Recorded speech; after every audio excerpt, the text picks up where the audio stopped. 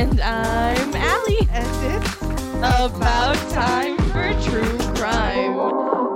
Hi. Hey, you guys, we have just spent, what, 2 hours, 2 whole hours dealing with some technical difficulties, but it's okay and it's all worth it because boy, do we have an episode for you. And here's the thing. It might have taken 2 hours and maybe 2 years off of my life. But damn it, we're bringing you some gruesome ass murder today. 2 more gray hairs, but we're making it. We are. It's been a week. How are you guys doing? How's life? Tell us, how's everything going? Is it stormy where you are? Because it's very much setting the mood and the tone for what we're going to talk about today. It is, and it's gloomy and it's dark. Although I will say I kind of like the breeze. It's nice to have like fresh air that isn't soupy and muggy and stale. Not sweltering, yes. Yeah. And we have our little candle. We stuffed our faces a little bit earlier, so we are just primed and ready to go. Yes, we are. Are you? You I'm should be. feeling pretty good, and I think our listeners, they're going to be feeling pretty good right up until we get started. Oh, no. Well, I don't know. How fast are we going to get started? Do you want to like loiter a little, chat about our week, or do you want to get like right in? I think we've got so much to cover today. And by that, I mean, I've got like 25 pages in front of me that this will be 2 parts.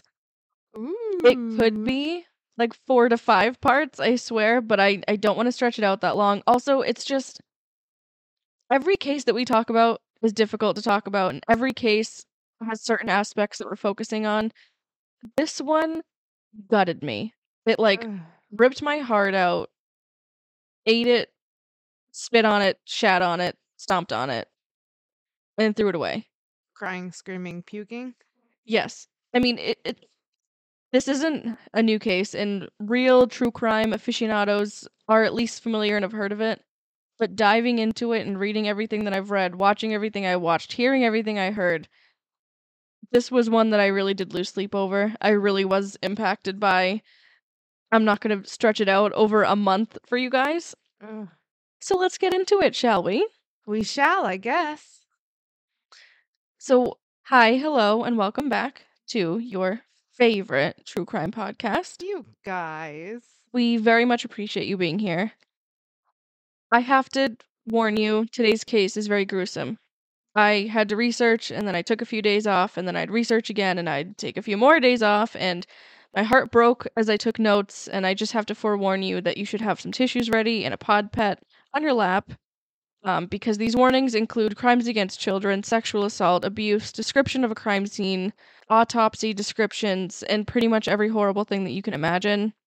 And if these are not for you, we completely understand. Take care of yourself. And for those of you that are still joining us, please keep your hands, arms, feet, and legs inside the podcast at all times, because I promise you, this is one of our bumpiest rides yet.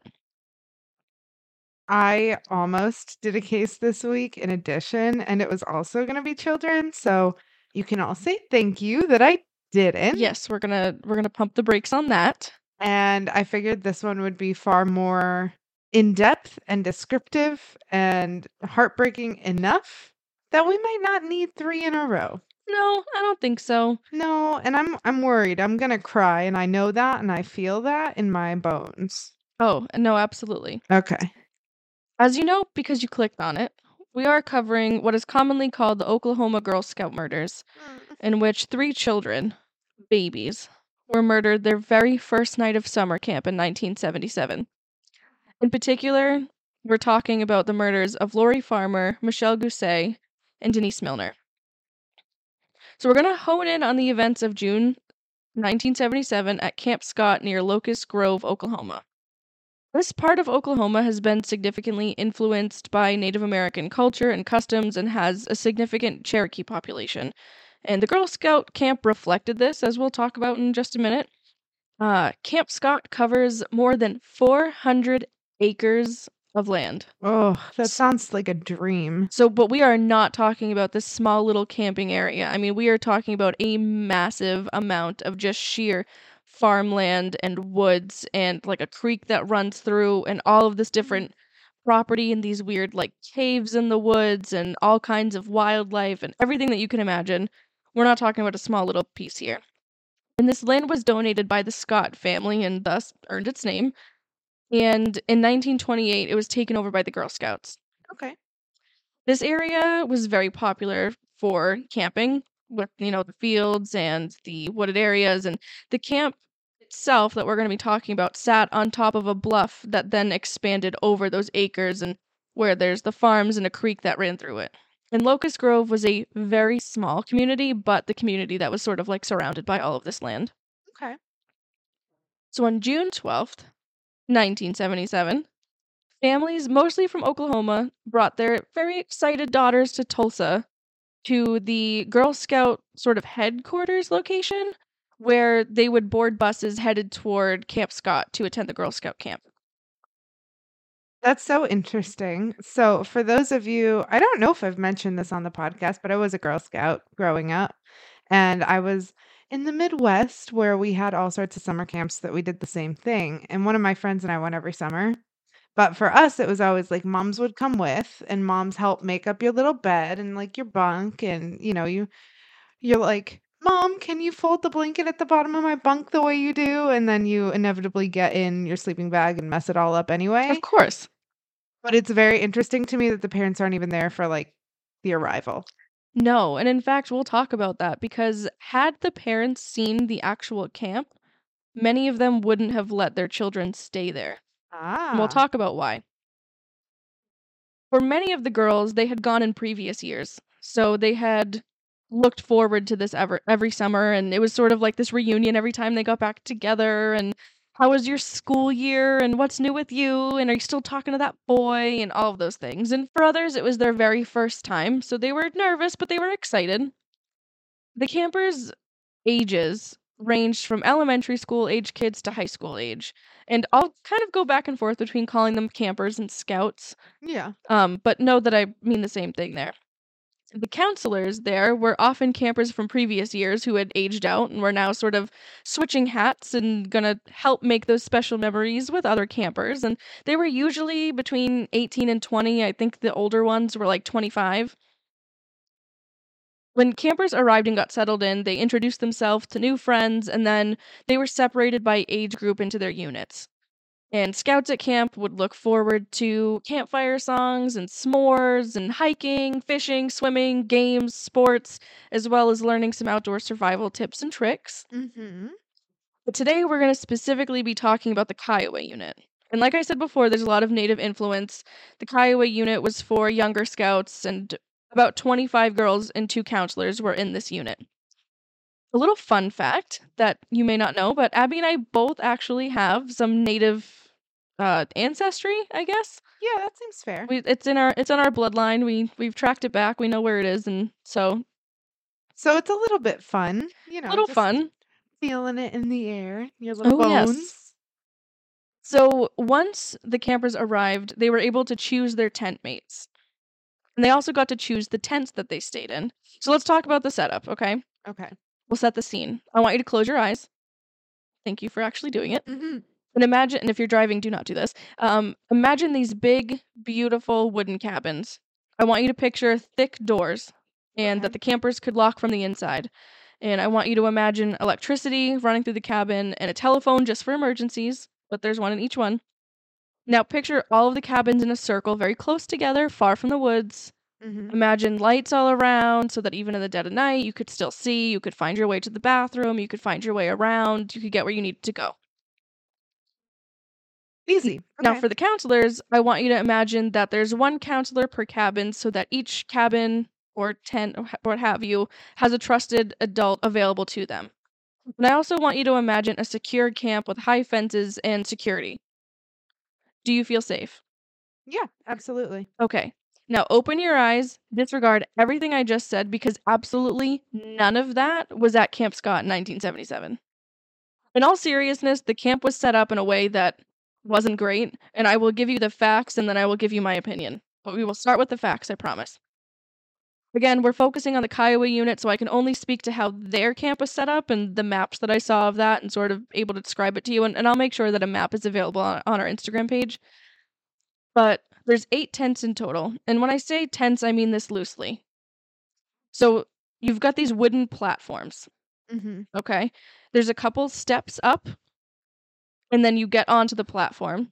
And on the platform is, I don't know, canvas walls, like these canvas tent material walls Yep. that are secured down to the platform with these like little loops, and the platform has these little pegs that they hook onto. Okay. So they're just sort of like held taut by like the top pole and then the little loop that they're sitting on. Inside the tent, there's 4 cots for the campers to sleep in, and the canvas flaps would open and close, and there's no door. So these are just secured by these little loops. There is literally nothing else, maybe a few zippers if you're lucky, but just flaps. There's no way to keep anyone out, and there's no way to keep anyone in. And like I said, there were 8 tents in total. However, some sources are going to tell you 7. And the reason for this is not that nobody can count, but it is because depending on the source, they don't count the counselors' tent. See, the counselors had their own tent, and they were the first one. And then the other camper tents sort of counted off. And there was 1 through 7. But I'm going to say 1 through 8. And I'm going to count the counselors as 1 because they are the first tent. Okay. And I don't want to leave anybody out, but also, if we're talking about the first tent, I want you to know that that's tent 1.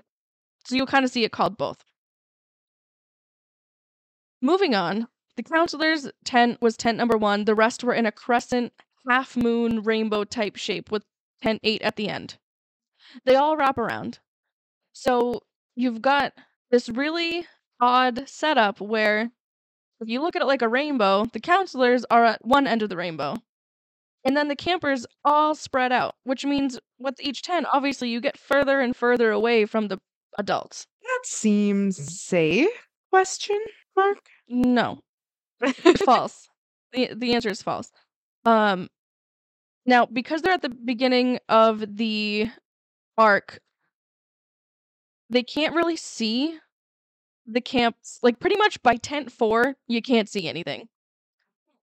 Also, in the center of the arc was a building where the showers were. So it literally, like, the line that you could draw from tent 1 to 8 is completely obstructed by this shower building in the middle.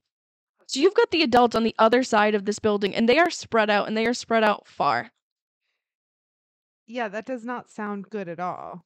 Tent 8, the very last one, is the closest to the woods, and unfortunately, that's the one that we're going to be talking the most about today. Of course it is. There was a fence that went around Camp Scott, but it was easily jumped. No one patrolled the grounds. I don't even think it was a complete fence. Like, I think it was up in some areas, but there were a bunch of gaps. Oof. It was really just to mark the land. It wasn't, like, it marked the private property. It wasn't designed to keep anyone in or anyone out. So my opinion is that this setup sucks monkey balls, and there's no possible way that the counselors that were in tent 1 were aware of what was going on anywhere, again, in my opinion, beyond tent 4. There's just no way. Yeah. And that's not their fault. This was the setup of the campsite, and it spreads the campers out, and the majority of the campers aren't near the counselors. And again, we're talking about kids, and in the Kiowa unit, I think the oldest was 10. Like, they're from 8 to 10, maybe 11 years old. I mean, these aren't like 16-year-olds where you could kind of trust them to be a little bit further away. I mean, with these babies, some of them still believe in Santa. I mean, who doesn't? But you know what I mean?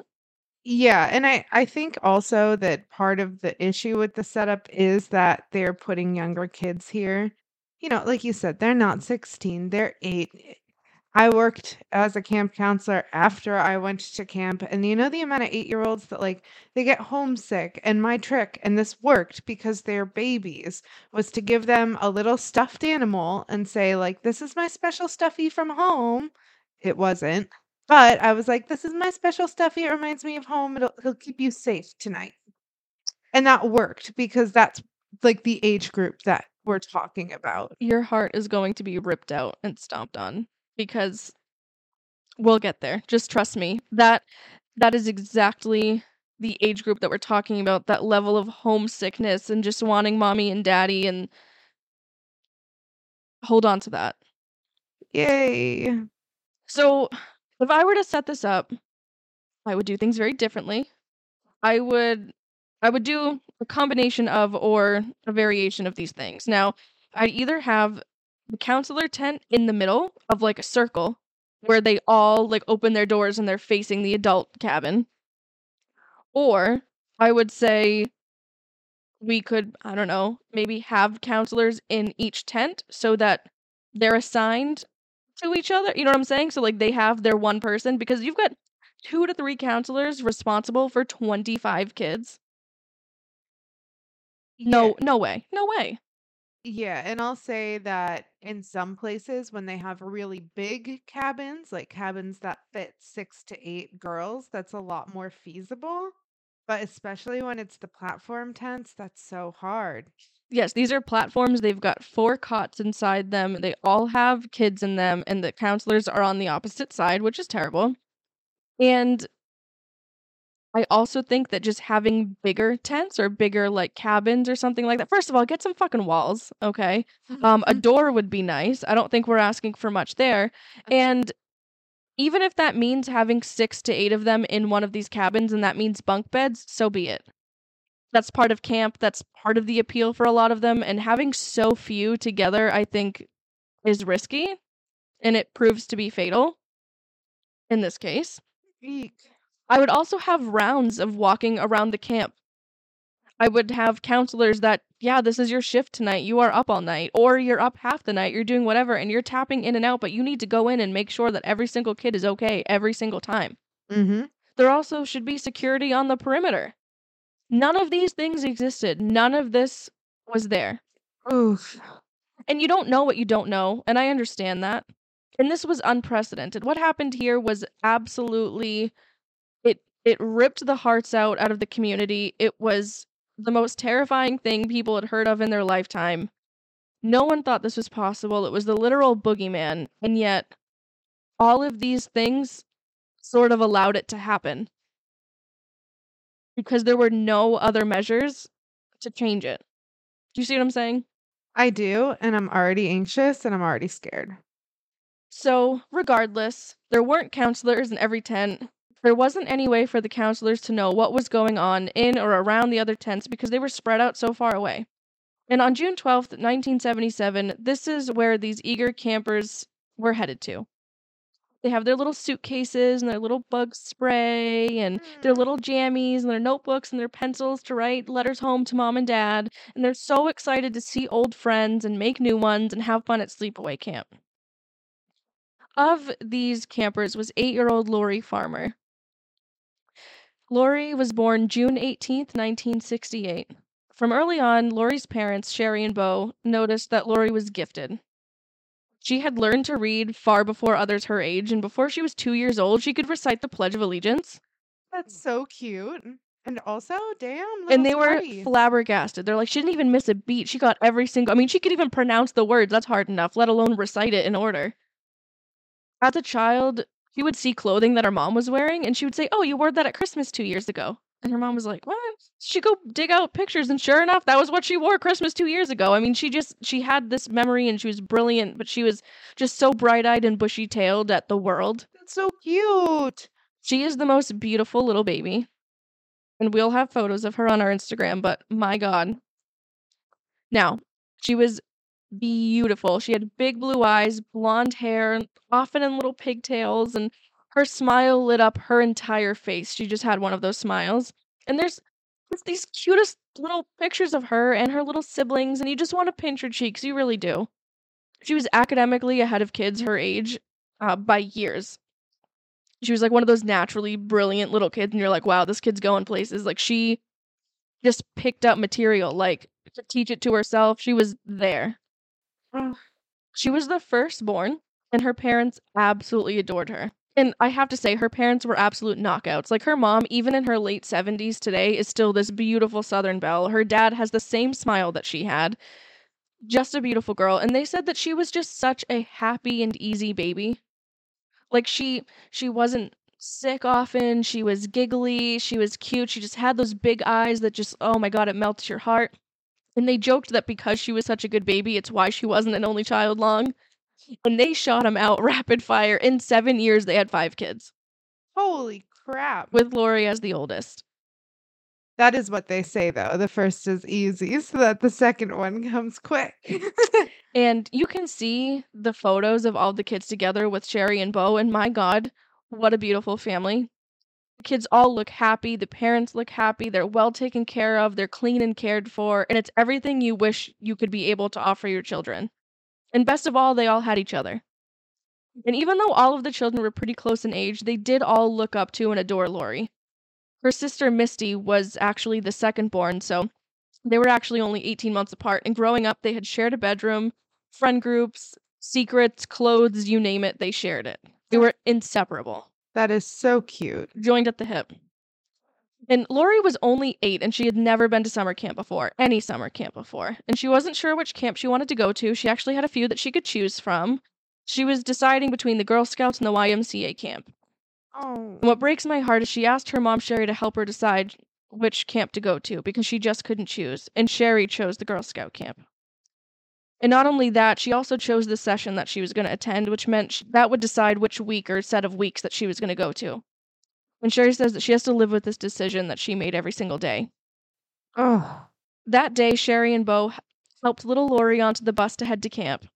Her dad was a doctor, and actually, I think from 1977 on, he's been like the director of the emergency department in the hospital that he works at, so he's done very well for himself. But he was working the night shift, so he had a shift to go to the hospital in Tulsa, and so they were a bit pressed for time, and Lori got on the bus, she found a window seat, and she waved goodbye, and she said, "I love you," as the bus pulled away. Stop, I'm already gonna cry.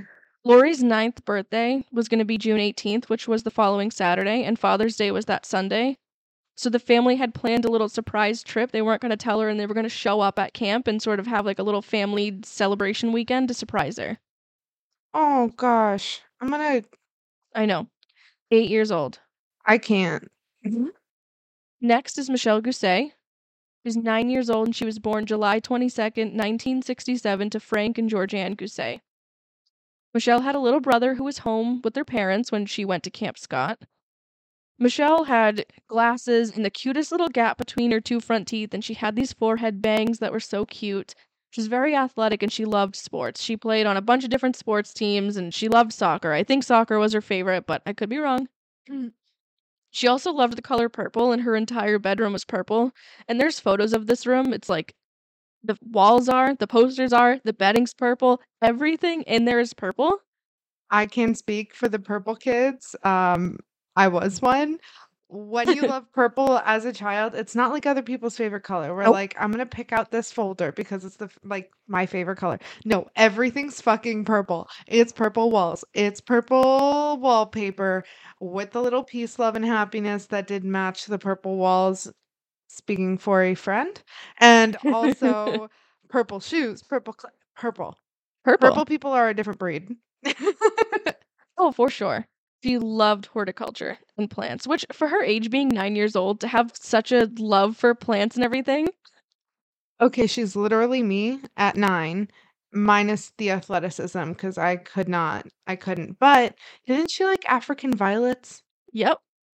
So she actually loved her African violets so much that she asked her parents to promise her. I'm pretty sure pinky swear, say take care of them until I get home, because she like cared for and adored their plants so much. She was like, "You take care of them like I would." Oh, And she made them promise. Her father said that when she hugged him goodbye before she went to camp, she hugged him so tight that it was like she knew she wasn't going to see him again. oh, He said it was something like a premonition, but there was just something in the way that she hugged him and how tight she hugged him and how long that it was more than just a goodbye, I'm going to camp. yeah. And that absolutely wrecked me. Like, I cried writing that. I am impressed that I have not cried saying it, but just the fact that I feel like she just had this idea, Yeah. this feeling. And even if she never said it, it stuck with the family. Ugh, absolute goosebumps. The last of the three is 10-year-old Doris Denise Milner. She went by Denise.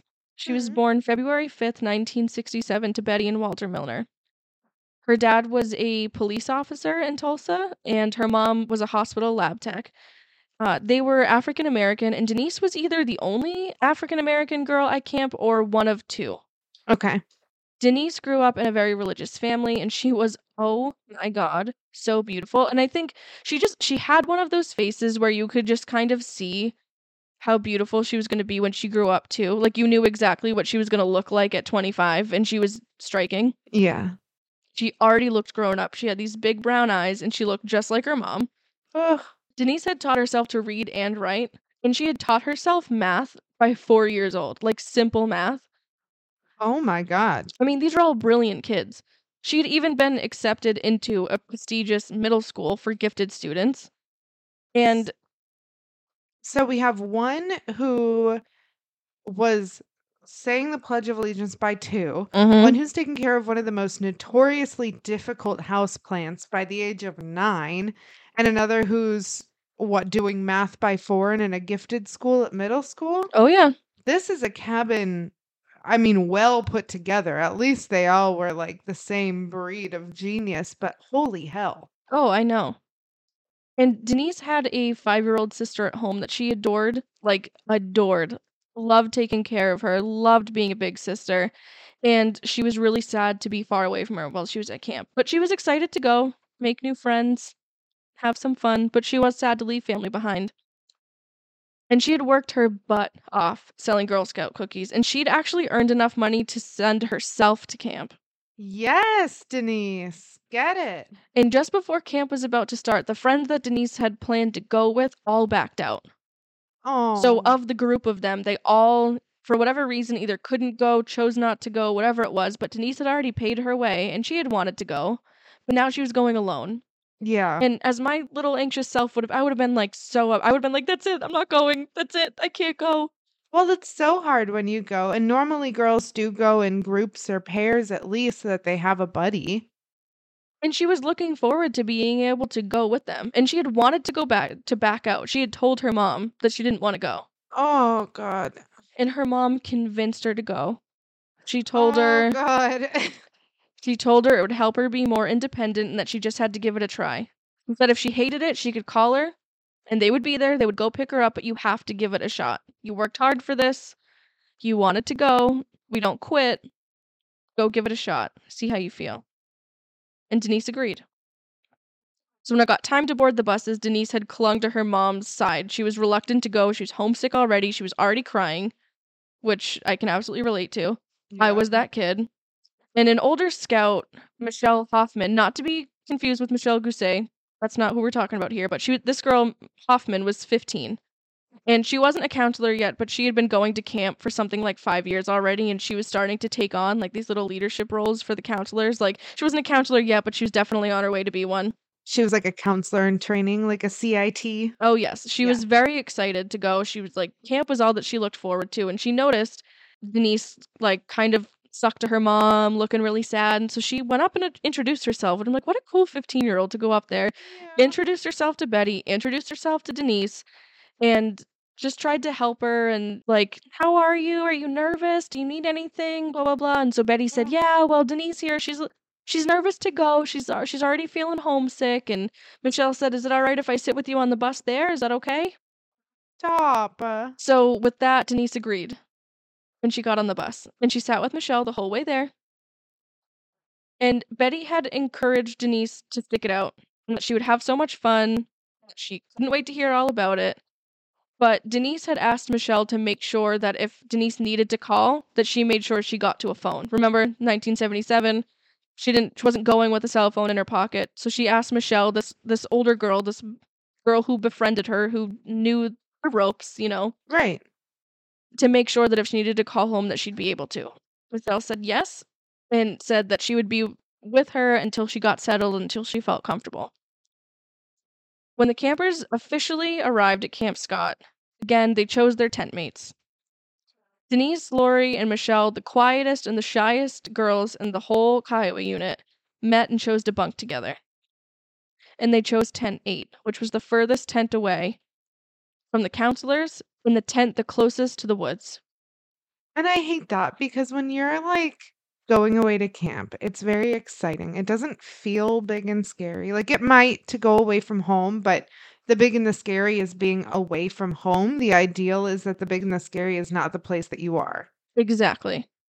And I remember being that age and being like, "Oh, well, I wish I had, like, the cool cabin," like, whatever that is, you know what I mean? Sometimes it's the one furthest away from the body because it smells, and sometimes it's, like, the closest to another unit or the pool or the boys or, like, whatever you want.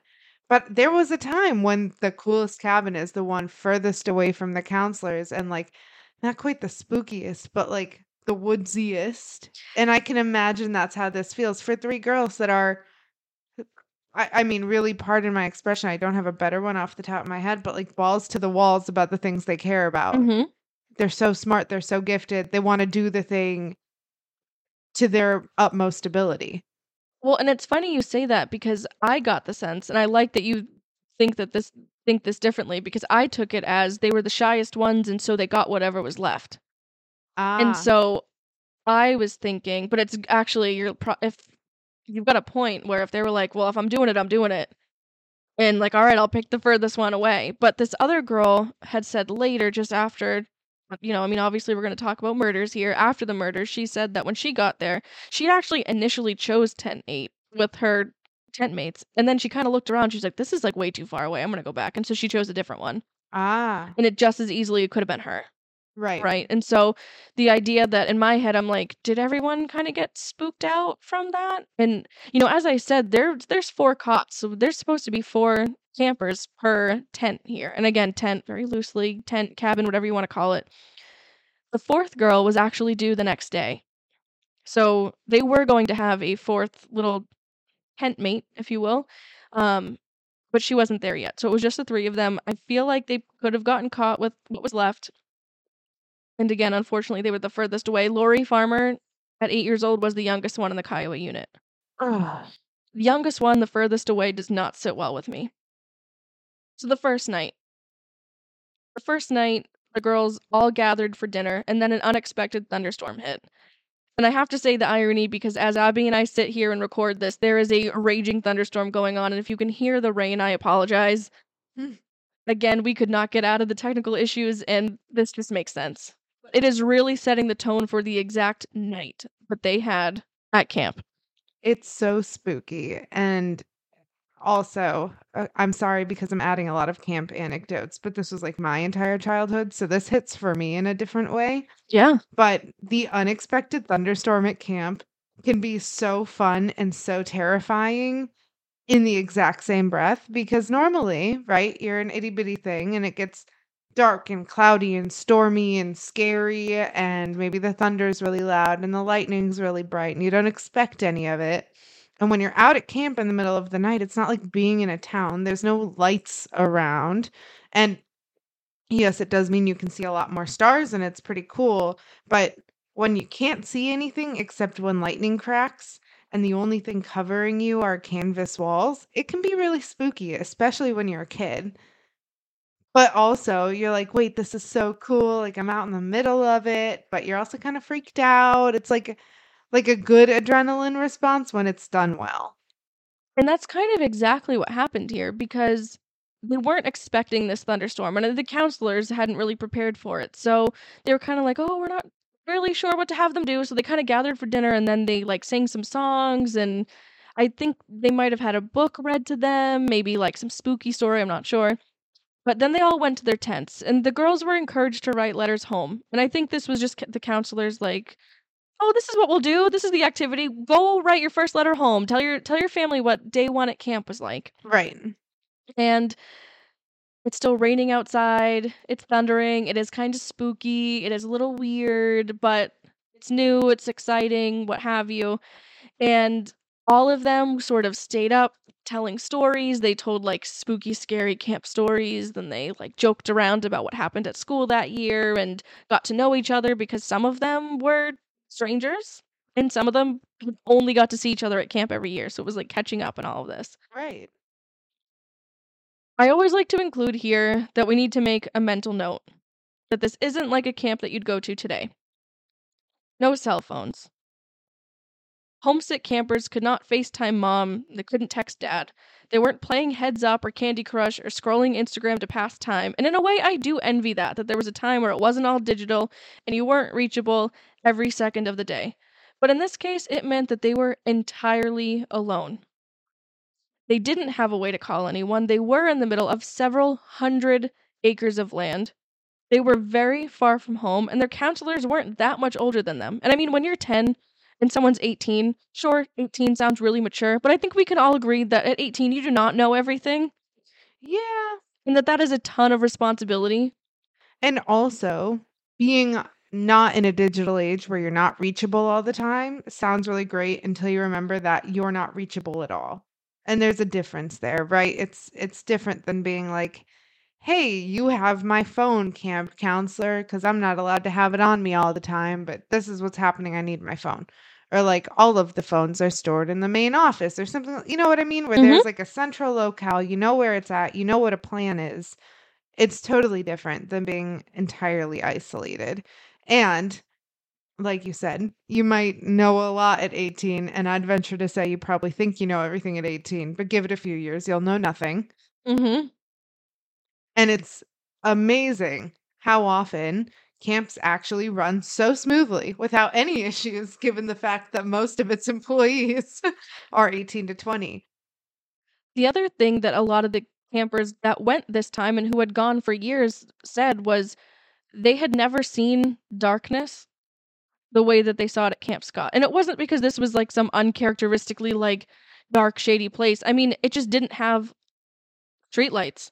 Right. There were lanterns. I mean, they had fires and stuff like that, but there was no electricity out and about. It wasn't lit up to get to the showers. It wasn't lit up to get to the bathroom or to get to the dining hall or things like that. And so if you had to get up in the middle of the night, it was pitch black. I mean, you couldn't see a foot in front of you, and that was terrifying. That was really unsettling for a lot of them. And of course, you can't see anything, so your other senses pick up, so you hear more and like, what was that noise over there? And oh, the woods is so close. And Yeah. it was an experience that they said you had to get used to because it really was unsettling at first. Also, I would say the other thing to note about being at camp, if you haven't, is that usually with like capitalized camps, meaning like places where people can come and pay for a session or to stay for like a week or so, and it's not just like a plot of land, here you go. Mhm. But when it's an event run camp, the campsites are like bulldozed, right? So there's some dirt, some patchiness where it's pretty much no trees, just the cabins, the tents, the firing, all that. But it doesn't mean that there aren't an insane amount of roots from all the trees that grow around it. So even when you're walking, you need a flashlight or you're going to like face plant. You're a clumsy ass. Yeah, I'm speaking from experience. Oh my. But it's just one of those things that you don't think about until you're there and you're like, oh, I really do have to look where I'm going. I do need a light to do this. And also, the bathrooms, no electricity. It's just a latrine. And that's Yes. pretty much a glorified porta potty. So I wouldn't even call it glorified. well, hey, if you put the lids down, they don't smell. So public service announcement, put your lid down. So as I mentioned, they all wrote letters home. Yes. And we have those letters, what they wrote. Oh, you're going to wreck me. I intend to, yes. So we'll start with Lori Farmers. Again, she's 8 years old, and I feel like this is just very well written for an 8-year-old. Oh. She goes, "Dear Mom and Dad and Misty and Joe and Chad and Kathy." Again, these are all her siblings. Oh. "We're just getting ready to go to bed at 7:45. We're at the beginning of a storm, having a lot of fun. I've met 2 friends, Michelle Gousset and Denise Milner. I'm sharing a tent with them. It started raining on the way back from dinner, and we're sleeping on cots. I couldn't wait to write. We're all writing letters now because there's hardly anything else to do. With love, Lori." With love, you are 8 years old. With love, Hardly anything else to do? hardly anything else to do. She's 8. You just want to pinch her cheeks. I want to pinch her cheeks and give her a little smooch on the forehead and a big hug and a sweatshirt. Yeah. That's it. Also, can I just say, There's something about just meeting two girls and you're already friends that is just so itty bitty baby summer camp, and I Yep, love. I met two friends who are living together, I have two friends, and these are their names, Michelle and Denise. and I probably had to ask them how to spell it. Oh, So that's Lori's letter. Now, okay. now Michelle's, this has got some personality. And this to me is like epitome of a 9-year-old because I love it. So she chose to write to her aunt. Dear Aunt Karen, how are you? I'm fine. I'm writing from camp. We can't go outside because it's storming. Me and my tent mates are in the last tent in our unit. My tent mates are Denise Milner and Lori Farmer. Oh, My room is in shades of purple. Love, Michelle. I love that. I love the pride. Oh, and by the way, my room, purple. bet you wish you had it. Mm-hmm. She's so cute. I love the full names. Yep. Oh, Just in case you were wondering. how are you? I'm fine. How are you? I'm good. I'm doing great. We'll be right back. You know, it's just so sweet. And lastly, the one that gets me the most was written by Denise. My God, I really hope you guys can hear this thunder. And the reason why this resonates with me is because I went to a summer camp that my family was told was not a very religious summer camp. It was only a partially religious summer camp, and it was oh so not partially and entirely 100% fully religious. In which I was told that I was going to hell, my family was going to hell, and all of these things because I didn't fit whatever criteria. And I wanted to go home so bad, and I wrote letters wanting to go home. I had lost 10 pounds in like 5 days. I stopped eating. It was horrible. Oh, Horrible, horrible, horrible. And this girl would have been me. oh, baby Allie. So remember, Denise had been really excited to go at first, but then her friends backed out at the very last minute, and she became reluctant. And this is what she wrote that first night. Dear Mom, I don't like camp. It's awful. The first day, it rained. I have 3 new friends, named Glenda, Lori, and Michelle. Michelle and Lori are my roommates. Mom, I don't want to stay at camp for 2 weeks. I want to come home and see Cassie and everyone. Your loving child, Denise Milner. Stop. Let Denise go home. Huddled in their tents for the night, the scouts played games, they stayed up talking, they were all excited for what was to come. Tent 8, where Denise, Michelle, and Lori were the furthest away, and they were probably the quietest kids, just having not known each other prior to meeting that day, and at first were pretty mellow, but as the evening rolled on, they were laughing and giggling together as much as the rest of them. Oh, So their tent was just as loud as the others. good. Their little flashlights and their little stories and maybe the little card games and doing whatever it was that they were doing. They were just like everybody else. I bet there was like a Mad Libs going on in that tent. I hope so. And they were like, your favorite color. And then when, Michelle was like, purple. And then, And yep. Denise and Lori had to chime in and be like, we should make it blue or pink or whatever. And it would probably be the cutest little bickering you've ever seen in your life. And I wish they were around to tell us about it. And I'm picturing all of this. It's way too familiar. At 10 p.m., the counselors did a head count, as was customary. That's what they were to do. And everyone was accounted for. And that was pretty much it for the night. Denise was homesick. She had wanted to call her mom. The counselor had told her, get some sleep. I'll let you call in the morning. Mm. But morning didn't come for Denise. Oh, Denise. A couple of times, a counselor had gotten up to tell some girls to go to bed, to quiet down. They were up chatting. Some of them were like chatting by the showers, and she went out, had to walk them back to their tent. Like, no giggling. Let's go to sleep. No, it's your first night, and nerves and excitement and whatever. But really, it's time to go to bed. Well, and also the counselors just spent all day setting all of the units up, checking all of the kids in, and getting them all set up. And they're like, eyes probably twitching, like, hey, 8-year-old, go to freaking bed. It's 12. Like, Yeah. Yeah. And so when the counselors had done the final check and made sure that everybody was in their tent, they went to bed. And by the time they woke up, 3 of the campers were dead. fuck. So the next morning, one of the counselors, Carla, woke up early to be the first to head to the showers. This was around 6 a.m. And at camps, hot water is hard to come by, and for real, as Ricky Bobby said, if you're not first, you're last. The shower building was in the middle of the arc, like we talked about, which completely obstructed the view from the counselor's tent to the last few tents. Maybe she had gone to the latrine, which is like a little further away, what have you, but as she's walking, she is stopped in her tracks.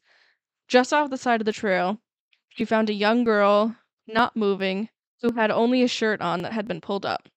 No. She didn't know who this girl was, but she knew that she didn't look good, and she ran to get the camp nurse. The nurse arrived immediately and was able to confirm that this child was deceased. Then the camp director, I believe her name was Barbara Day, and her husband, I think his name was Richard, also got there to sort of figure out what the hell just happened.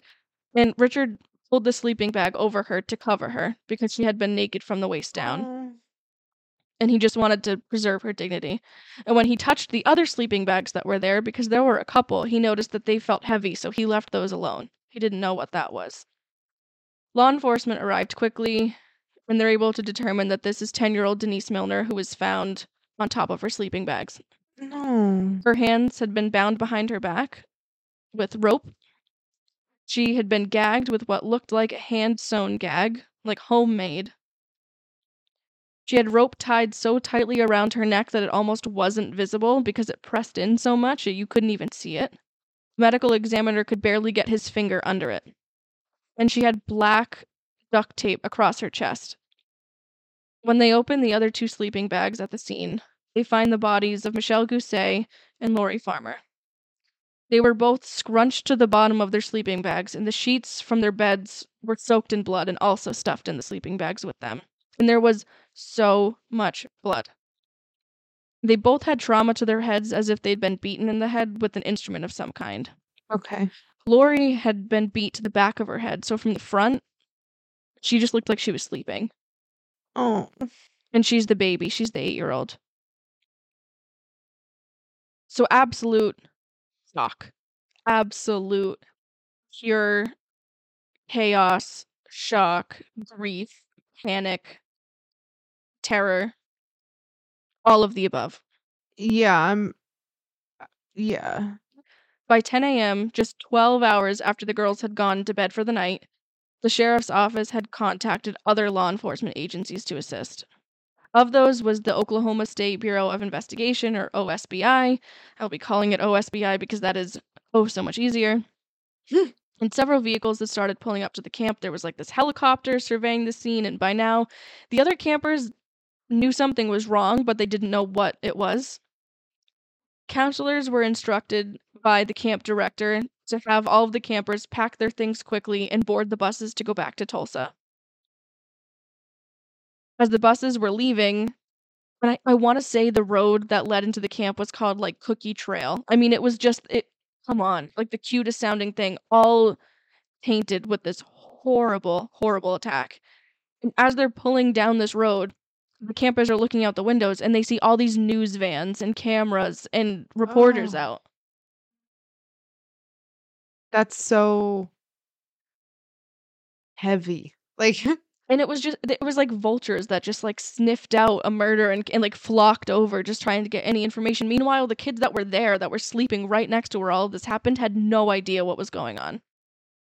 So the OSBI began investigating the scene and found some strange items present. They found someone's glasses, and they weren't readers, they were prescription glasses. They knew them to be somebody's prescription glasses. They found a roll of black duct tape that looked a lot like the tape that was on Denise's body. Okay. They also found a big flashlight. And it wasn't like the flashlights that you'd think of now. I mean, hell, now we'd probably think of our phones, but otherwise you'd think of like the long, thin ones. But this is one of those like big, fat, short, fat flashlights with the handle. And it kind of looked weird. It was a little bizarre. It had part of a black trash bag wrapped around the lens that had been secured in place with some masking tape. Oh, so like to lessen the amount. Oh, yes. Okay. It blocked how much light was shining out. Right. And in pitch blackness, you didn't need much. Right. But to prevent it from being so bright that it would catch someone's eye and be distracting and be seen through the canvas walls, you'd want it was obstructed. Yeah. Once the lens was unscrewed, they found a crumpled up page of newspaper that had been stuffed inside.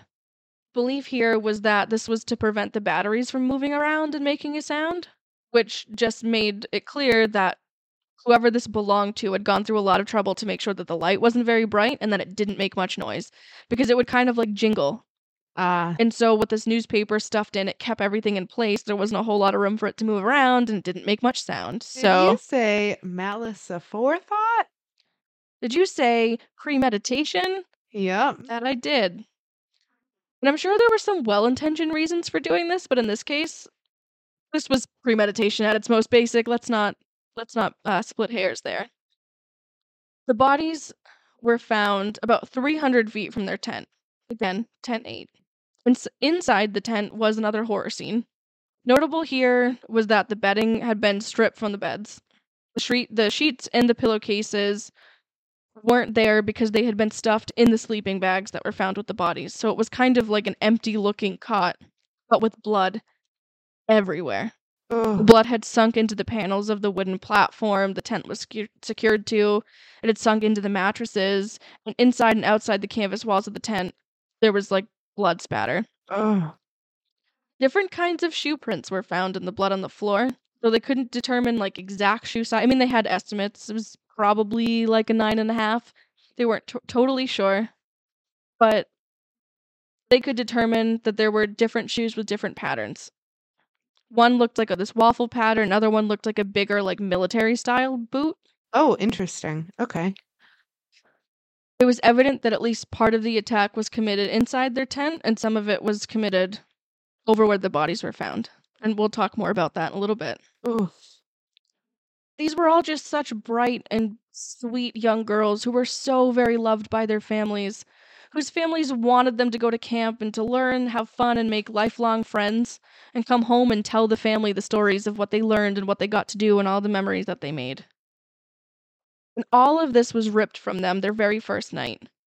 And I just feel so protective over the victims that we talk about in all of our cases, but especially these little girls. And remember, this case is unsolved. I hate everything. And I totally get you. I want to hug all of them. And I want all of them to have hot cocoa with like all of the extra marshmallows they possibly can have.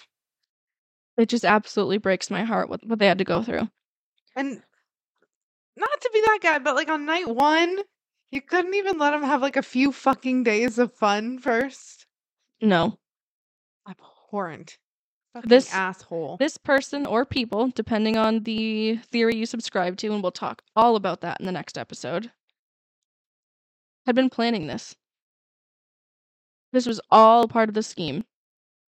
I hate it. The families all received calls in the morning informing them that their kids were dead. They were told it was an accident, but they weren't given any other information. They were told, "We're so sorry to tell you, your child is dead. There was an accident. I can't tell you anything else at this time." Lori Farmer's mother, Sherry, said, "I can't even explain how horrific it was to try to process that, and we had no more information for many hours. We cried, but having 4 other children, we tried to get through the day." So the family only thought that Lori was dead. They didn't have any idea what happened. So was it a sudden health issue? Was it a freak thing? Was it an accident at camp? Was it a drowning? They had no information, and it stayed like this for hours. They tried their best to take it quite literally 1 minute at a time. And obviously they weren't sitting around watching TV, but a neighbor had been. Oh, okay. I was going to say, yeah, with 4 kids, you literally can't. But And after being given the news that your oldest, your firstborn, was found dead at camp, I don't think you're sitting around lounging, watching TV. No, I'm not going to like catch up on the funnies, you know? No, and obviously they were busy and distraught. And so a neighbor comes to their house and they're like, "What in the world?" And says, "Have you been watching the news?" Worst question. Okay. So apparently, the neighbor had been watching the news and learned that there had been a brutal attack where not just 1, but 3 campers from Camp Scott were murdered in a violent way. So this is how the family finds out. I'm so mad for them. They find out that he might have died horribly. Don't know.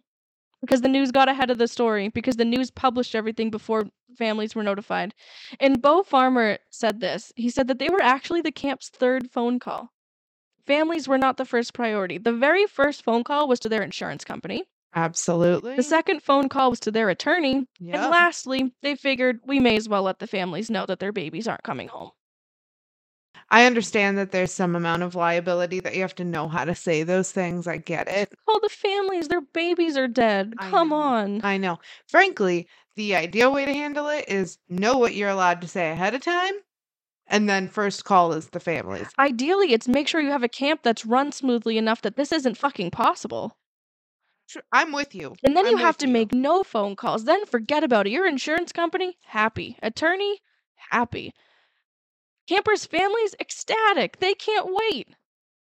You assholes. I'm with you. I do know at camps things happen all the time. Not this.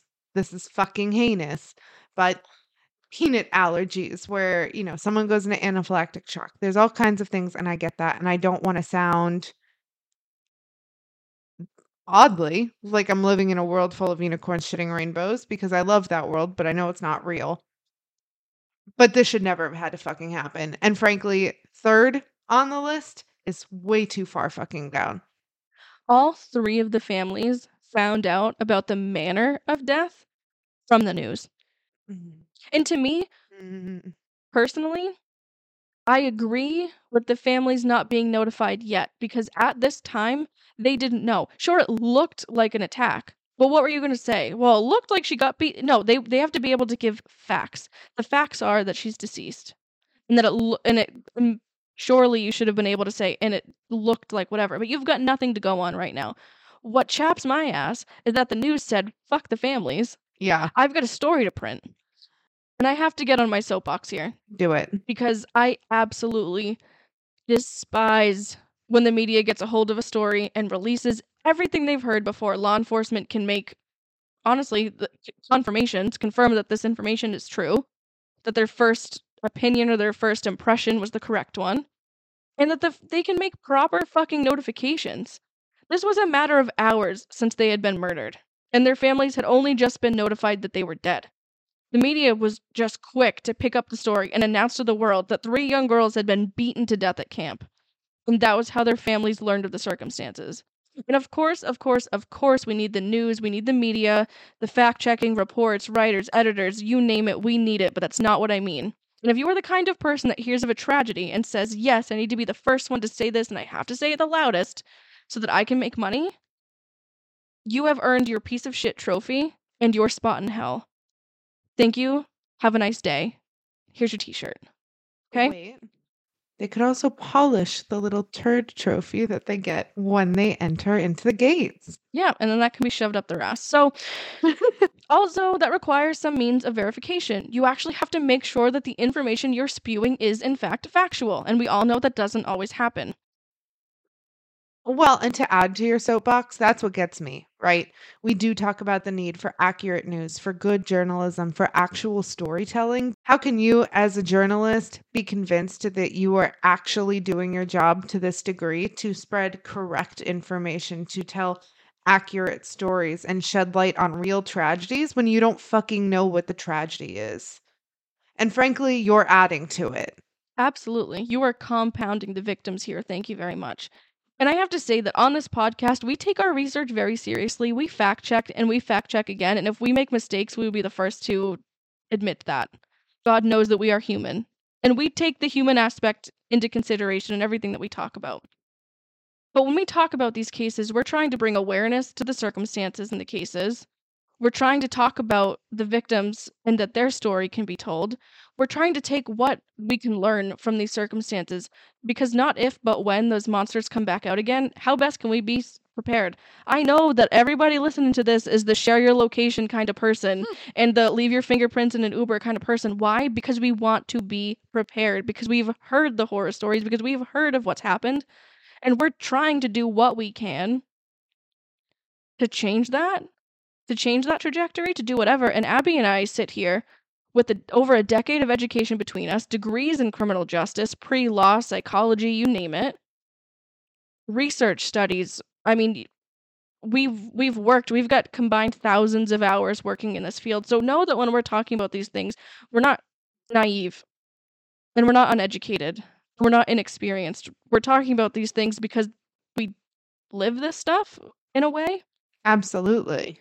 And that these are the things that have mattered the most to us, and that's why we've sort of, I don't know, put our effort and our energy and our passion into trying to make the system a better one.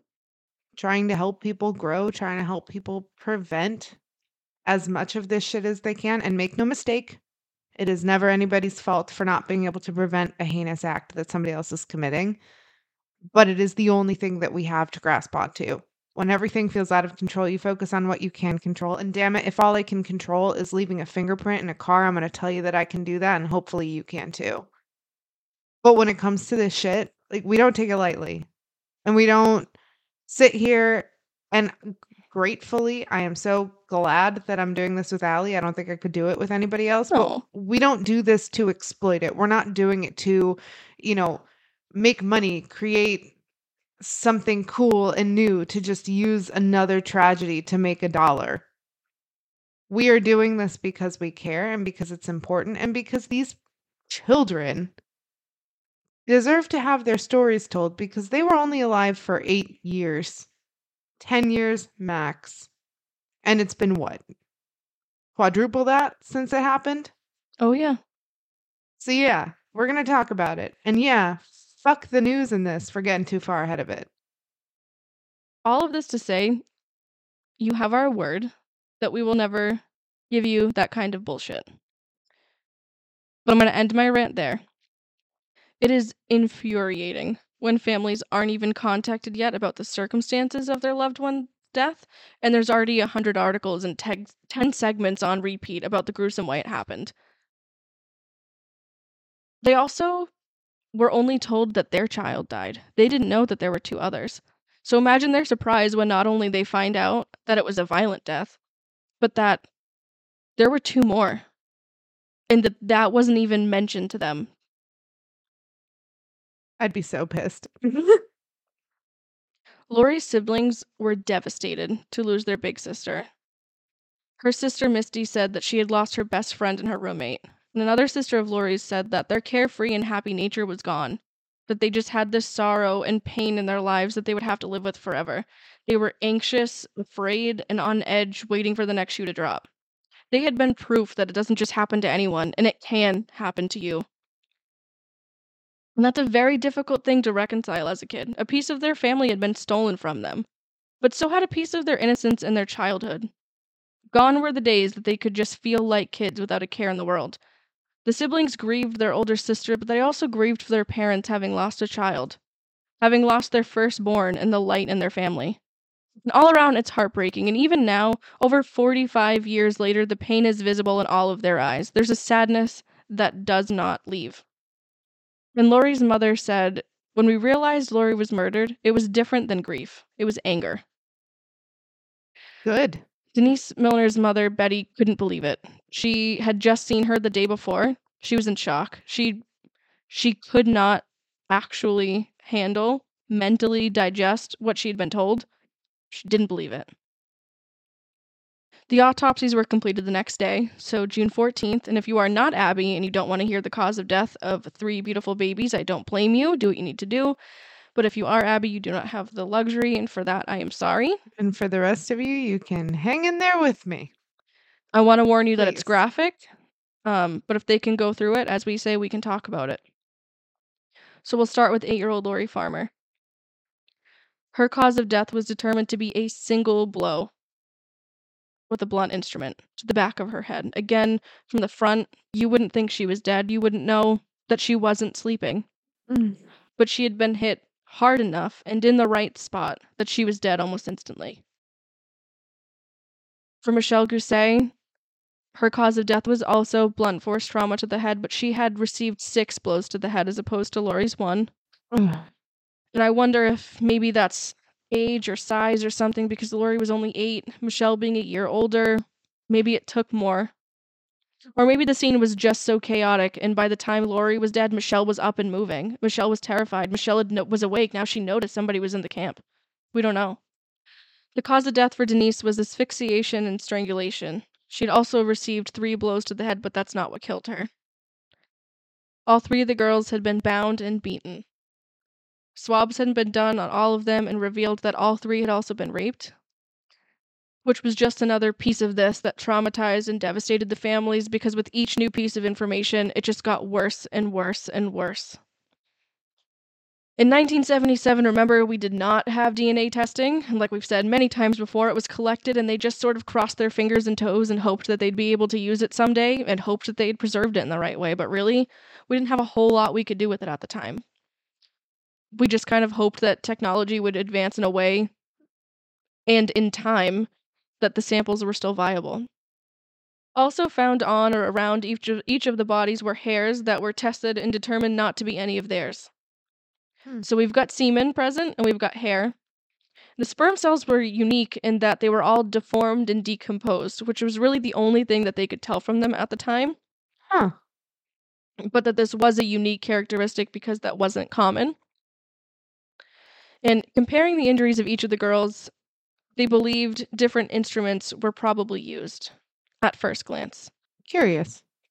Some left a mark that had straight lines, appeared to be rectangular in shape, others had a bit of a curve, some were bigger, some were smaller. Again, we didn't know what we didn't know at the time. We figured different instruments. Right. Still possible, but we'll talk more about that next episode. The funerals were held in the same week. Lori Farmer was buried the day after what would have been her 9th birthday, and on Father's Day that year. The weekend that her family had planned on surprising her to celebrate her, they buried her instead. Denise Milner's mother was advised to have a closed casket due to her injuries, and she agreed to that, but she wanted to see her baby. She still hadn't believed that she was really gone. She hadn't believed that someone had taken her baby, and when she finally got to see her, though she could see the bruises and the cuts and the injuries to her, she said that she just looked beautiful and like she was sleeping. And she did have a closed casket. I am crying. Michelle Gousset's... Fuck. You can't cry. I'm crying. Oh. Michelle Gousset's funeral was held June 17th, and her family had her remains cremated. She had died the day before her parents' wedding anniversary, and they never celebrated it again. So back at Camp Scott, the investigation was ongoing. The law enforcement and the investigators in this case were so deeply disturbed by what they'd seen. Many of them had children. Many of them had daughters their age. They were all locals. They'd all known of this camp. They'd all been very familiar with Locust Grove, and no one could imagine something like this happening in their literal backyard. Yeah. So now they're raking over the scene. They'd already gotten what they believed seemingly to be everything that was available at the exact scene, but now there are hundreds of acres that they're raking through, just trying to figure anything. But you are quite literally looking for a needle in a 400-acre haystack. Yeah. Then the sheriff's department received a call reporting a theft. Jack Schroff had called to say that he was the victim of a break-in on his farmhouse. The Schroff farmhouse was on the same stretch of land as Camp Scott, and more specifically, it wasn't even a mile away. It was like 3/4 of a mile from where the bodies were found. Oh, holy shit. And at this, everyone's ears perked up. Jack Schroff had reported that a roll of black duct tape and some nylon rope had been stolen from him. And these were oddly specific items that, if you asked me, could go unnoticed. If someone had stolen duct tape from me, I'd be like, oh my god, we had duct tape? No shit. Like, where? Same. Could you show me where that was, please? And obviously, I don't live on a farm, and I don't have many daily uses for that stuff, and maybe he did. But it was kind of looked like as oddly convenient that a man not a mile away from where these girls are killed says these very oddly specific things are missing. And it gives him an oddly good upper hand if his prints are found on anything, because those items did belong to him, so of course they'd have his prints. Right. But unfortunately for Jack Schroff, I am not the only person who was suspicious given this information. He was very thoroughly looked into by law enforcement, but his story checked out, and he passed a lie detector test. But that was not before the media had printed a photo of him in the paper, calling him the Slayer. Are you fucking kidding me? To be accused was as good as convicted. for him because once it was rumored he was the killer, he got death threats, harassing calls. I believe he was attacked. He was scared for his life. He was scared for his family. He was scared for his property because his face had been printed in the paper with the caption that everybody assumed meant that it was tried and true, it was done. And even after law enforcement said, no, he's off our suspect list, it didn't matter. You can't just Control Z that. Yeah. It was out there. It got so bad for him and sent him in such a spiral that he was accused and so many people believed that he had committed this horrible crime that he actually ended up hospitalized. Holy hell. We don't have any reason to suspect Jack Schroff, and from the killer's perspective, it wouldn't be a bad idea to take these common materials from someone you anticipate to have them and use them. Right. That way it can't be tied to you, and investigators are going to look at him. And they started to believe that the killer had broken into his home, stolen these items, and then went to Camp Scott. Again, it's not even a mile away. Quick walk. And if you're local and you know these woods, you're not going to get lost. You know exactly where you're going. Right. So then the investigation turns to interviewing counselors ASAP. One of the counselors said that she was woken in the middle of the night by the sound of giggling girls. Like I said, a small group of girls had gathered near the latrine and were whispering and giggling, and those little giggles had probably risen above the sound of a whisper, and so it was a little distracting, and it was like, all right, girls, go to bed now. At around 12 a.m., the girls were told to go back to their tent and try to go to sleep. Around 1:30, a counselor, I believe a different one, heard a really weird growling guttural sound that she said sounded like it could have been an animal, but also could have not been. Right. And it really freaked her out. And I could think at 18, if I'm in there in the woods, whether I'm in a leadership position or not, first of all, I wouldn't have signed up for that. I don't mess with that. Because if something happens, all anyone's got to do is outrun me, and let me tell you, that's easy. Okay?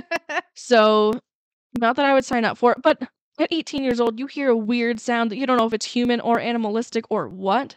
Freaks you out. Absolutely. And she had never heard anything like that before. So she got up and she waved her flashlight around in the direction of where she thought the sound was coming from, and it stopped.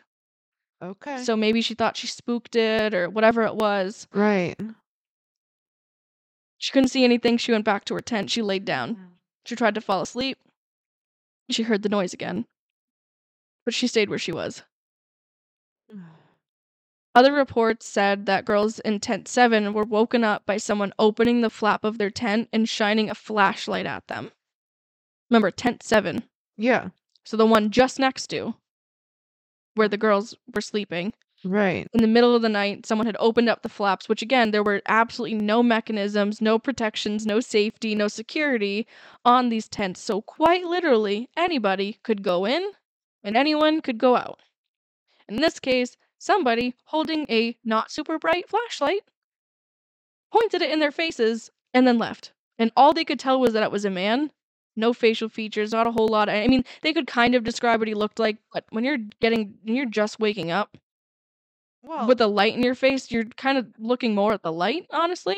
And also, And then it went away. Right. And how easy is it to see behind a light in the middle of the night? In pitch blackness. Yeah. And they probably thought at first maybe that it could have been a counselor just checking on them or something like that. Why they wouldn't have said anything or have just left, and maybe it kind of did look like a dude, but these things weren't really talked about until afterwards. And this man apparently disappeared without a word. And they knew it was a man. That was about it. He left and he took off in the direction of Tent 8. Okay. Others remembered hearing whimpering and what sounded like a girl crying for her mom. Shut up. But they couldn't identify it, and nobody did anything about it. Something else that came to light was that a note had been found more than a month beforehand at I believe it was like the counselor's training camp. Okay. A note was left behind in a donut box that said, "We're on a mission to kill the girls in Tent 1. What? Now, there was testimony for this in the trial that we will get to, but there is a lot of debate. There's a lot of back and forth over the legitimacy of this because some sources say that the counselors admitted to writing it themselves as a prank. Others say that it was real. Regardless, though, if you believe that it's real, when it was given to management said it was a prank and threw it out anyway. Oh, good. So a lot of due diligence. Okay. So, not entirely sure. Very well could have happened, but we don't have it. And it's really hard to do anything with not having it.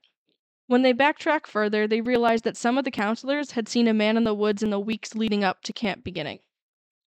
Their protocol was just to approach the stranger and inform them that it's private property and that you need to leave. That's it, nothing else. Wow. Let me imagine, if you will, a man, I'll say a man, because they saw a man Sure. intent on committing murder of 3 innocent babies. You tell me, you approach him and you say, "Sir, you need to leave. You are trespassing." And he goes, "You're darn tootin'. Oh my God.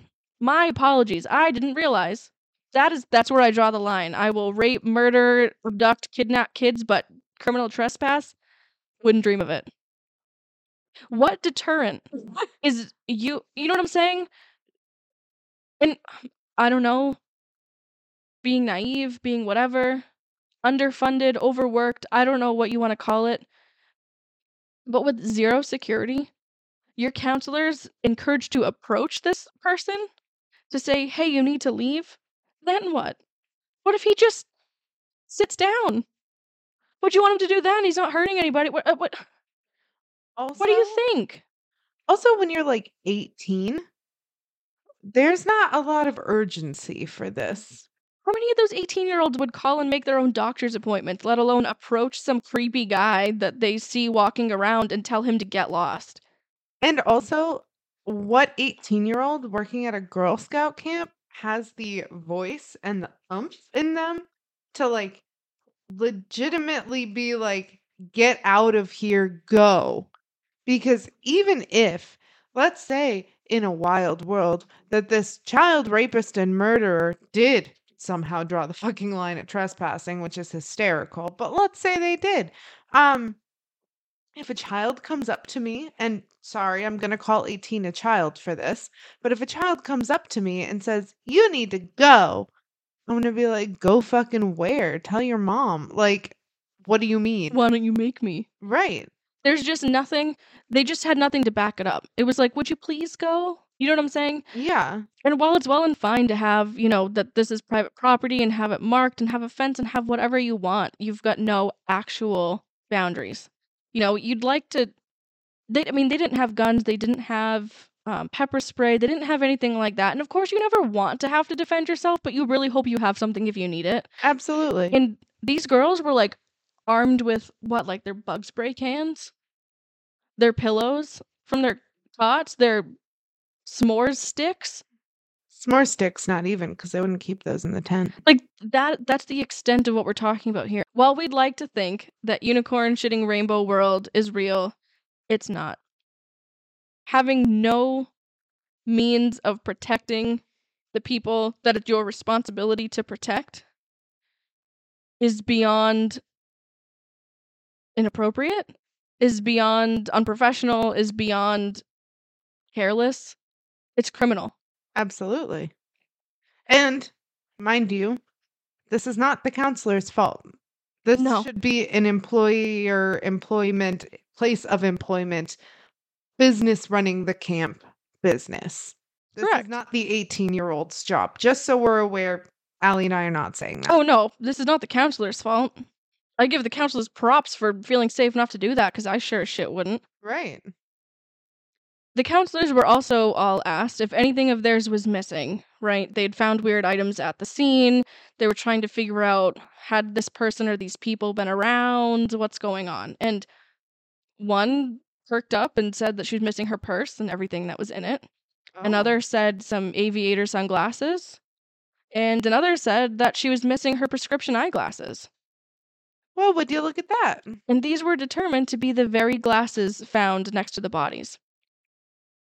Which must have been, for that girl, fucking horrifying. The person or people who committed probably the most violent, vicious, depraved, evil attack you could think of in your, let's assume she's on the higher end, 25 years, was next to your fucking face, grabbing your glasses Yep. And then and rummaging through your stuff. left them there. And I'm with you. The fact that they were close enough to me would be the part that would have me like shitting. But the idea that you didn't even fucking take those because you needed them. You were just gonna leave them there. Who takes somebody else's glasses? I'm blind as a bat. I'm not gonna take someone else's glasses. I still can't see with those shits. I would put your glasses on and I would walk into a wall. Yes, maybe that's why I walk into walls. But I sure as shit wouldn't take somebody else's prescription to go and leave them on the fucking ground. But doesn't it leave this haunting, icky, skin crawl feeling to know?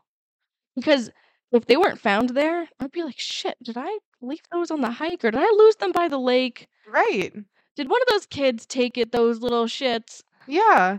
Or even just like, well, shit, did it fall between the cracks in the board under the tent? Now I can't get to it. Like, there's a million possibilities, and we're all human. We all doubt ourselves because we all lose shit. We all forget shit. So why wouldn't that be the case? And then to find out The actual boogeyman rummaged through your things. close enough to kiss you on the cheek Ugh. and pick an 8-year-old over you. That would fucking wreck me. I feel like this is every camper's worst nightmare, to have someone sneak up on you and enter your tent while you're asleep. This person went tent to tent and took items, and then got to the very last tent, where the youngest camper slept, where there were only 3 girls, not 4, where they were the furthest away from the adults and the rest of the camp, and closest to the woods. He chose that one. Investigators got their first real lead 3 days after the murder, so this was June 16th. Hunters had been hunting and found a cave that appeared to be where someone was living. Someone had been squatting. There were things left around, little like nest egg, little maid, that was very clear that someone had been living there. Okay. Cans, wrappers. Living material. Yep. Yeah. And there were items scattered about in the cave. That was a little odd. Now, this cave was only 3 miles from the murder site. Not Okay. far. No. Not far. Inside the cave was even more interesting. Investigators found part of a black trash bag, Huh. some masking tape, Curious. broken aviator sunglasses, Hmm. and a piece of newspaper. Any of this sound familiar? Because it should. Yeah, check. Actually, fucking all of it. Yeah. Chills. Absolute chills. And I'll fast forward to the exciting part, because this shit matches. Remember how at the crime scene there was that big flashlight with the trash bag over the lens secured with the tape? Yep. Well, the bag and the masking tape match those found in the cave. And I don't mean just matching as in, oh, they're the same brand from the same company or the same whatever. No. I mean what they call a fracture match, which is if you were to break your forearm and you fractured it and they would look at it in the x-ray, you would see that one side mirrors the other one. Why? Because they fit together fucking perfectly. Yep. The roll of the masking tape that was found at the cave, where it had been ripped, matched where it had been ripped on the flashlight. That's so fucking eerie. Ugh. Now, like a puzzle, okay? The bag, same deal. Remember the newspaper that was found inside the flashlight? Mhm. Lined up perfectly with a piece of newspaper found in the cave. Absolutely, it did. Of course, it did. Direct link from the crime scene to this cave, which meant whoever had been squatting there had been at the crime scene.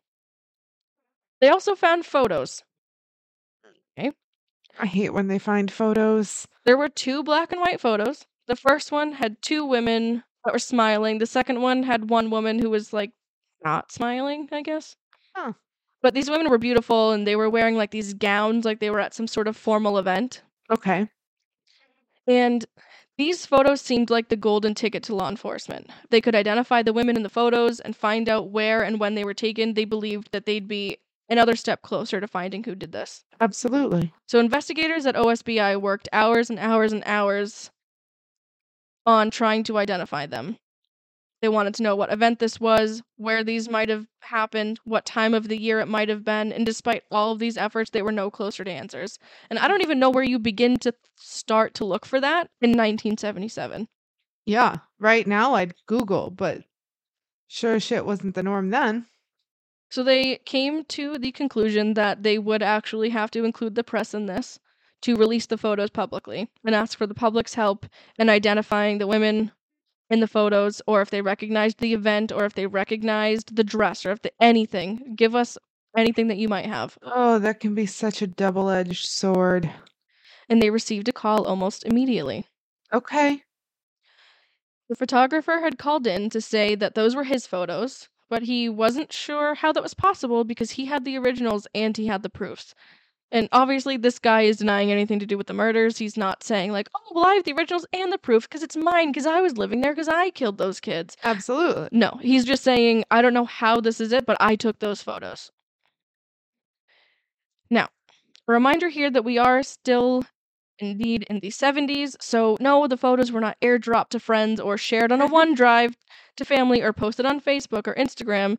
And shameless plug, don't forget to follow us on Instagram about time for True Crime Pod with periods in between the words. But these photos were developed in a darkroom. And as it turns out, this photographer was only a part-time photographer because his real job, his full-time job, his day job was a prison guard. And he worked at the state prison in Granite, Oklahoma. The inmates there had work opportunities, and one of those opportunities was working in the darkroom developing the photos. The photographer / prison guard said that there was only one person who would have access to those photos and to have access to the darkroom because he was the darkroom technician, and it was a former inmate. Oh. This former inmate's name was Gene Leroy Hart. Huh. And that is where I'm going to leave you in part 1. You are an asshole. So much. And I love you. Love you so much. And I hate this. Thank you so much. Mm-hmm. So that is where I'm going to make you wait. Well, I promised you all that I'd cry, and I did. I am so excited for part 2. I'm pissed because I'm going to have to wait for part 2. Yes. And wow. Just a big fat wow, yeah. You know, if you need mental health services, call 988. I might. I'm stressed. Utilize Psychology Today. Take care of yourself. Call a friend. Have a pod pet. Remember, pet your pod pets. Yes, please do. Give them a chin scritch from us. A little boop on the nose. Little headbutt. Yeah. Little treat. Little catnip. Little go-gurt. Yeah. We call the little squeeze up things go-gurts for my cat, and she fucking goes nuts, dude. Oh. I hope she wins that cruise with the Sprouse twins. Do you remember that? I do remember that. I didn't win. I wonder if anybody ever did. Dylan, Cole, that ever happen or not? And when are we going? So, let me know. Hit us up. One of them has like a brewery now. Oh. He like said goodbye acting. Huh. Good for him. Yeah. It'll change the scenery. Oh my gosh, there's a video on the internet of Adam Sandler. On the internet, she says. On the internet. On the internets. I was didn't watching take my it, stories. But it was on the interwebs. There's a video of Jennifer Aniston, I think, and Adam Sandler. They find out how old one of the Sprouse twins were. Well, obviously both of them. Only one of them. Now wait till you hear how old the other one is. And Adam Sandler was like, what the fuck? I don't know if he said fuck, but he, like, the reaction is priceless. I can't get over this. This is so bad. And the reason why I didn't want to make it so many extra parts, first of all, it is fucking horrible. Mm. And I don't want to do a disservice by spreading things out so much that it loses what happened. Yeah. But also, there is no closure. As it stands today, and this is public knowledge, there is nobody convicted for this crime. And I will share my opinion with who I think did it. Right. And we'll talk about other theories. and we'll talk about other possibilities. But we aren't any closer. We don't have anyone for this. It is a cold case, an unsolved case, and every investigator involved from 1977 till 2022, our last update, has been scarred by what happened to these little girls. Well, and frankly, I mean, I know we had our little soapbox earlier about how frustrating it is when news and media and press get on cases like this before there is time to confirm, there's time to validate and verify and all of these things. But also, I think part of the frustration with that is that it spreads the word so quickly that it allows for more time for cover up. It tells whoever did it, if they're watching the news, and I assume they are, they know what's had. They know what evidence is collected. They know what they left that wasn't collected, that was overbrushed in the pile of leaves over there that they have time to go back and get. And it's so fucking frustrating. Not because no investigation will ever be solved before the media gets involved. That's not it. But when it's so fast, time is of such the essence at the beginning of all of this that, we've said and I've said before, I believe in our constitutional rights, which does include proof beyond a reasonable doubt, right? So even if we think we know who it is, if there's just not enough to get there, we can't convict. If the glove doesn't fit, you must acquit, right? So, I believe in that. I really do. But it's also part of what makes this so frustrating. The other issue with media releasing information prematurely is that law enforcement should be, most of the time, I guess, I hope, at least now, very intentional with what they release. And there's a method to that. Because if you release every single detail that you have or you believe that you have, then you're going to get false confessions always. You're going to get false tips always. And you'll have nothing. You will have shown all your cards. You've got nothing to cross reference between what might be the truth, what only the killer might know, and what you know. And when the media gets a hold of it, it's not like they've hacked into their computers and have released all the records, but they might find out something or hang around something or overhear something or get a copy of something they shouldn't have. But if it bleeds, it leads. And so it gets released, and that can undermine the investigation. And I'm not saying that that's what happened here, but it does happen, and it might have. But it changes the course of events. It changes and impacts, sometimes negatively, the way that the investigation goes. And you're playing with an animal with that. We're going to talk about the aftermath, and we're going to talk about where the families are today. I love that we do that. And then that will be it. And then I will put some distance between myself and living in this horror and buy some Girl Scout cookies. Okay. And it gives me a different perspective on all of that and how exciting it would be to have a little kid who wants to be a Girl Scout or a little Boy Scout who wants to go and have all that fun and do all those fun things. And you're so excited to send your little baby there. And oh my God, the cute little bit of independence they're going to have. And they're going to make lifelong friends. It'll be like the kids that'll be like spending dinner at your house in 10 years from then. Oh, remember when we learned to make whatever? And how awesome that is. And then all of that, every single bit of that was robbed from you in the most evil way. What do you do with that? I am never going to not think about trading a 9th birthday party and a Father's Day celebration for a funeral. I am never not going to think of that. I think this is a great place to stop. I think Before you cry again, because I'm I already can't crying I again. can't look at you. Okay. I think this is a great place to stop. I think we all need a little levity. I think we do. I think hug your pod pets, give them a big old smooch, take a little selfie, giving them a hug and a smooch, and send them to our Instagram so that we can put all of those compilations of little loves together and hopefully make a very sweet pod pet post. But you could do that. by taking that little selfie and sending it to us on Instagram. You'd look us up at About Time for True Crime Pod with periods in between every word. So that's ABOUT period TIME period FOR period TRUE period CRIME period POD because podcast was too long.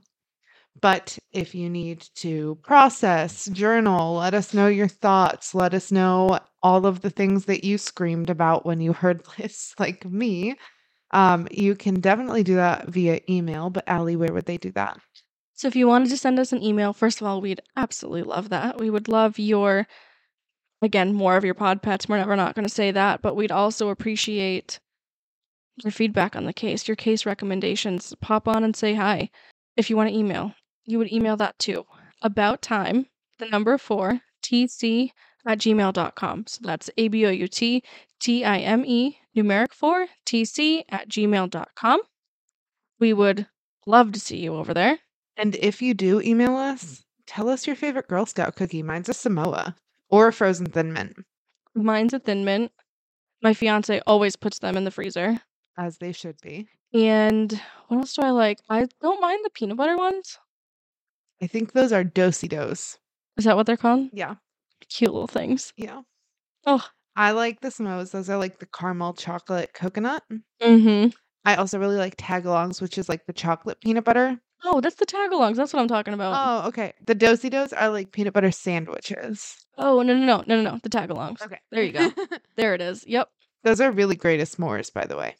Oh. But anyway, we would love to see you there. If you are feeling extra down and sad like we are, please remember that our Instagram has memes and reprieves and all kinds of resources, not only for your mental health, but for places to donate and look into if you want to help others. If I take a look at my watch, I believe that was About time for true crime. Bye. Bye, you guys. Take care.